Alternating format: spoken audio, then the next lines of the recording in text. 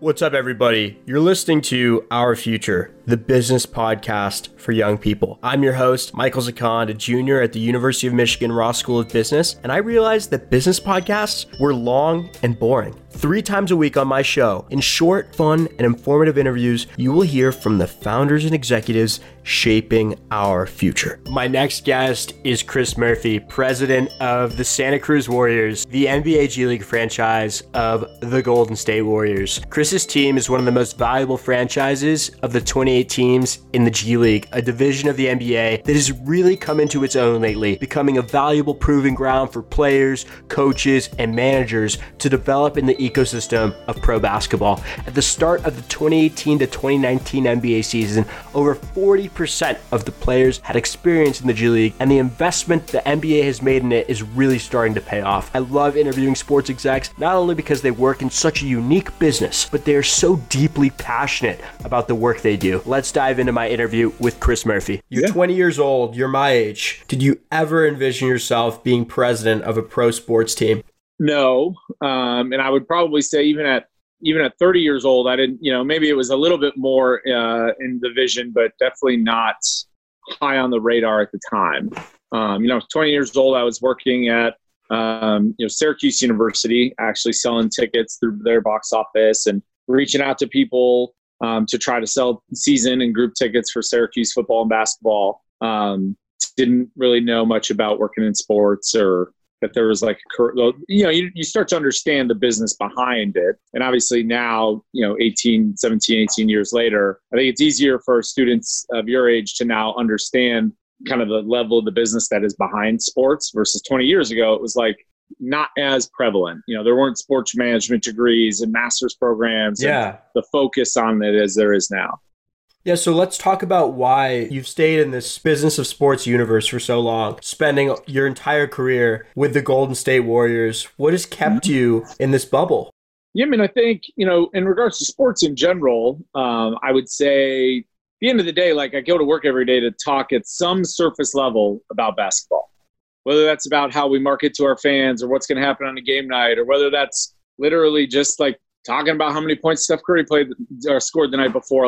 At its core, every part of my day is I get to talk about basketball. So that in and of itself is a passion and a desire, and it's fun. And, another thing that's amazing about sports is no 2 days are the same, in terms of it's an ever-changing environment. If you win 3 games in a row, you might have different opportunities. And if you lose 10 games in a row, or you sign a big player, or you don't, injuries obviously makes a big difference. So I think, not to belittle any other industry, but if I went to work every day to talk about selling washers and dryers, that just doesn't seem as passionate. I don't know what the factors of a washer or dryer evolution would be that would make me think one day is different than the next. But I think the fact that it's constantly changing, ever evolving, and again, more people want to talk to you about sports, about basketball. Everybody wants to talk about, especially the Warriors over the last 5 years.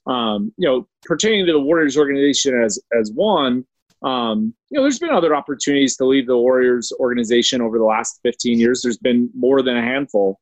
But at its core, I work for really great people. I work with really great people. They've always taken great care of me. And this is a family to me.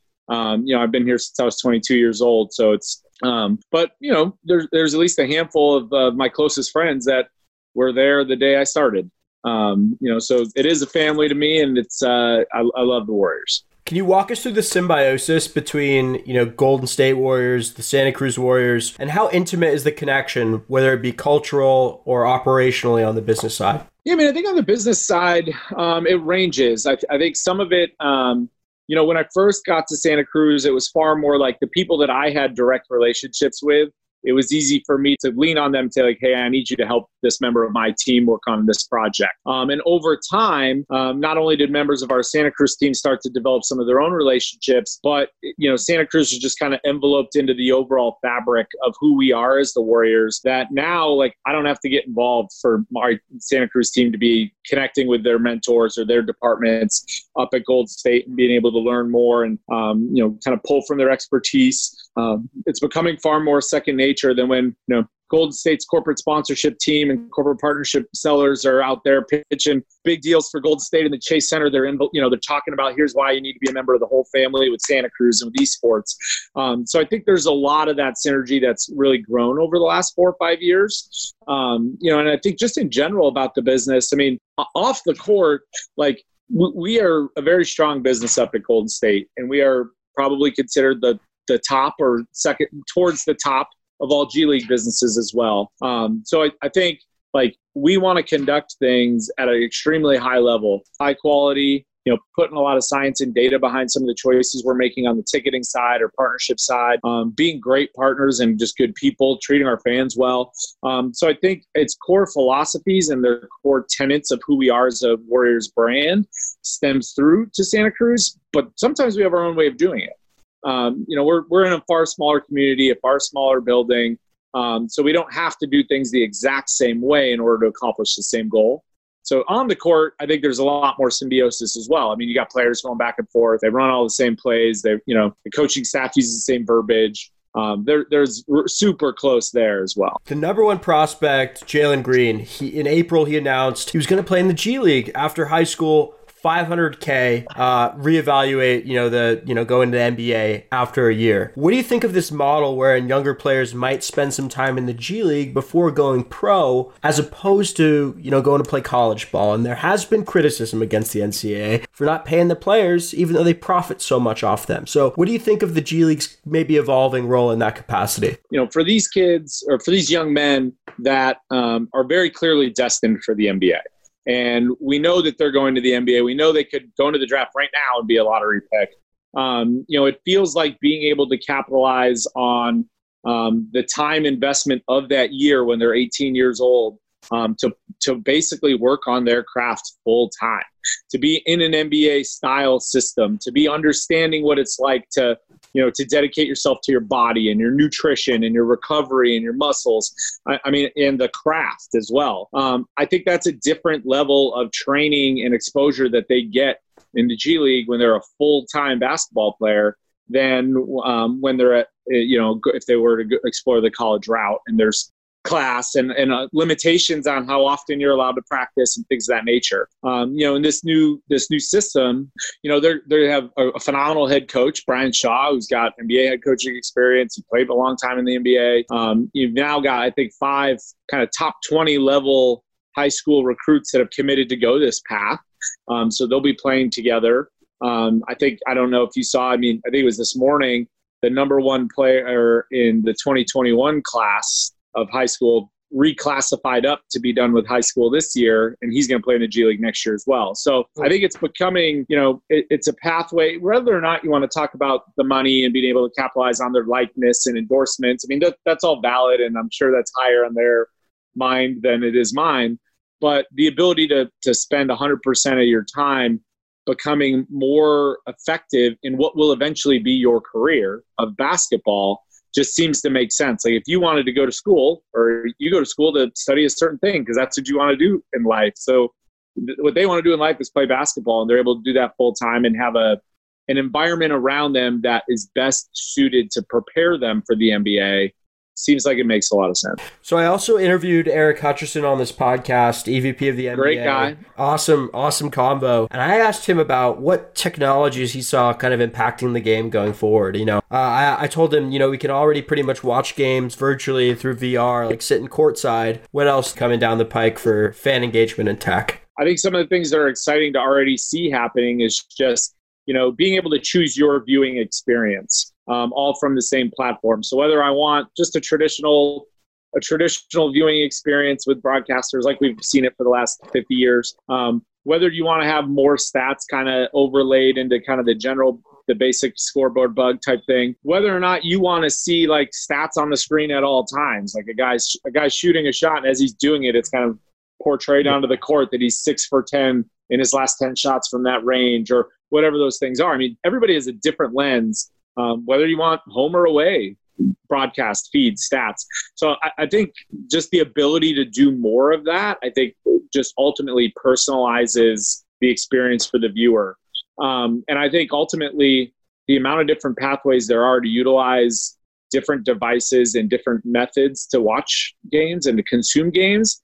I think that's going to be the thing that we're going to look at 10 years from now and think like, wow, I had to turn on the TV back then, whenever long ago to watch that game versus there's things that haven't even been invented yet that we'll be using 10 years from now to consume sports on a daily basis. So I think that's a big one. I think that not only is the view at home experience, but also view in the arena experience.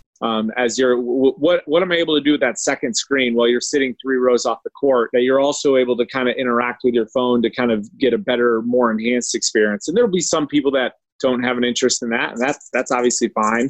But I think as people become more and more used to with the capabilities that are going to exist in the mobile device, I think they're going to start to realize like this is a whole nother level of experiencing athletic. And I think October is when you guys restart. The season's probably going to come back then in some capacity. Would that be the case? I mean, we don't know yet. I think I would actually probably say like every year the G League starts, call it 2 to 3 weeks after the NBA.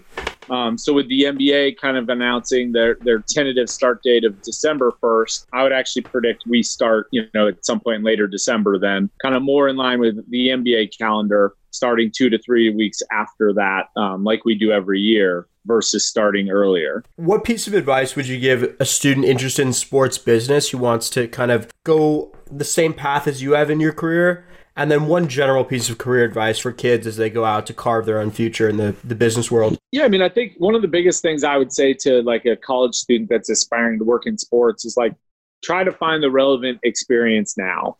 It doesn't mean if you go to Michigan and you want to be, in player development, it doesn't mean that the only job that you can find is, it's already taken for the football team, so I'm screwed, right? Like, maybe you do that job for, women's volleyball or for track and field, or, find some sort of relevant experience if you can. If you want to be in marketing, for a sports team, but the marketing internships are taken at Michigan, like, are there minor league teams in the area? Are there, maybe it's concert promotion, or what other ways could you market live events in order to get some of that experience? So I think finding relevant experience as best you can is really important, because it's, as somebody that's hired probably 100 people in my lifetime, there's going to be hundreds of resumes that come across my desk whenever we post any job, right? So it can't just be that you did really well academically or you volunteer, which are all great things. And, but seeing people that really did the grind, that worked part-time for the pro sports team as an usher or a ticket taker or whatever it is,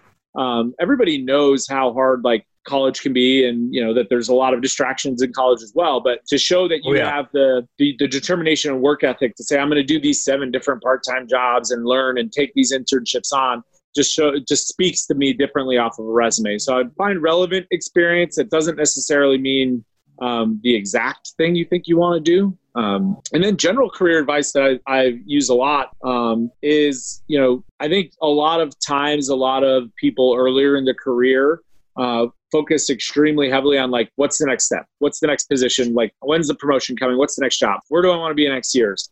I think what's more important, in my personal opinion, is, kind of aligning yourself with good people and understanding, the people that you work for and what they stand for. But then also like just trying to learn as much as you can and trying to soak up as much information as you can. Try to take jobs or take tasks and responsibilities off of your boss's plate. In order to get the privilege of doing that, you have to be crushing it your own role, right? So step 1 is like crush it in the job you're being asked to do. Step 2 starts to try to, be coachable and learn and accept more, try to take more off your boss's plate.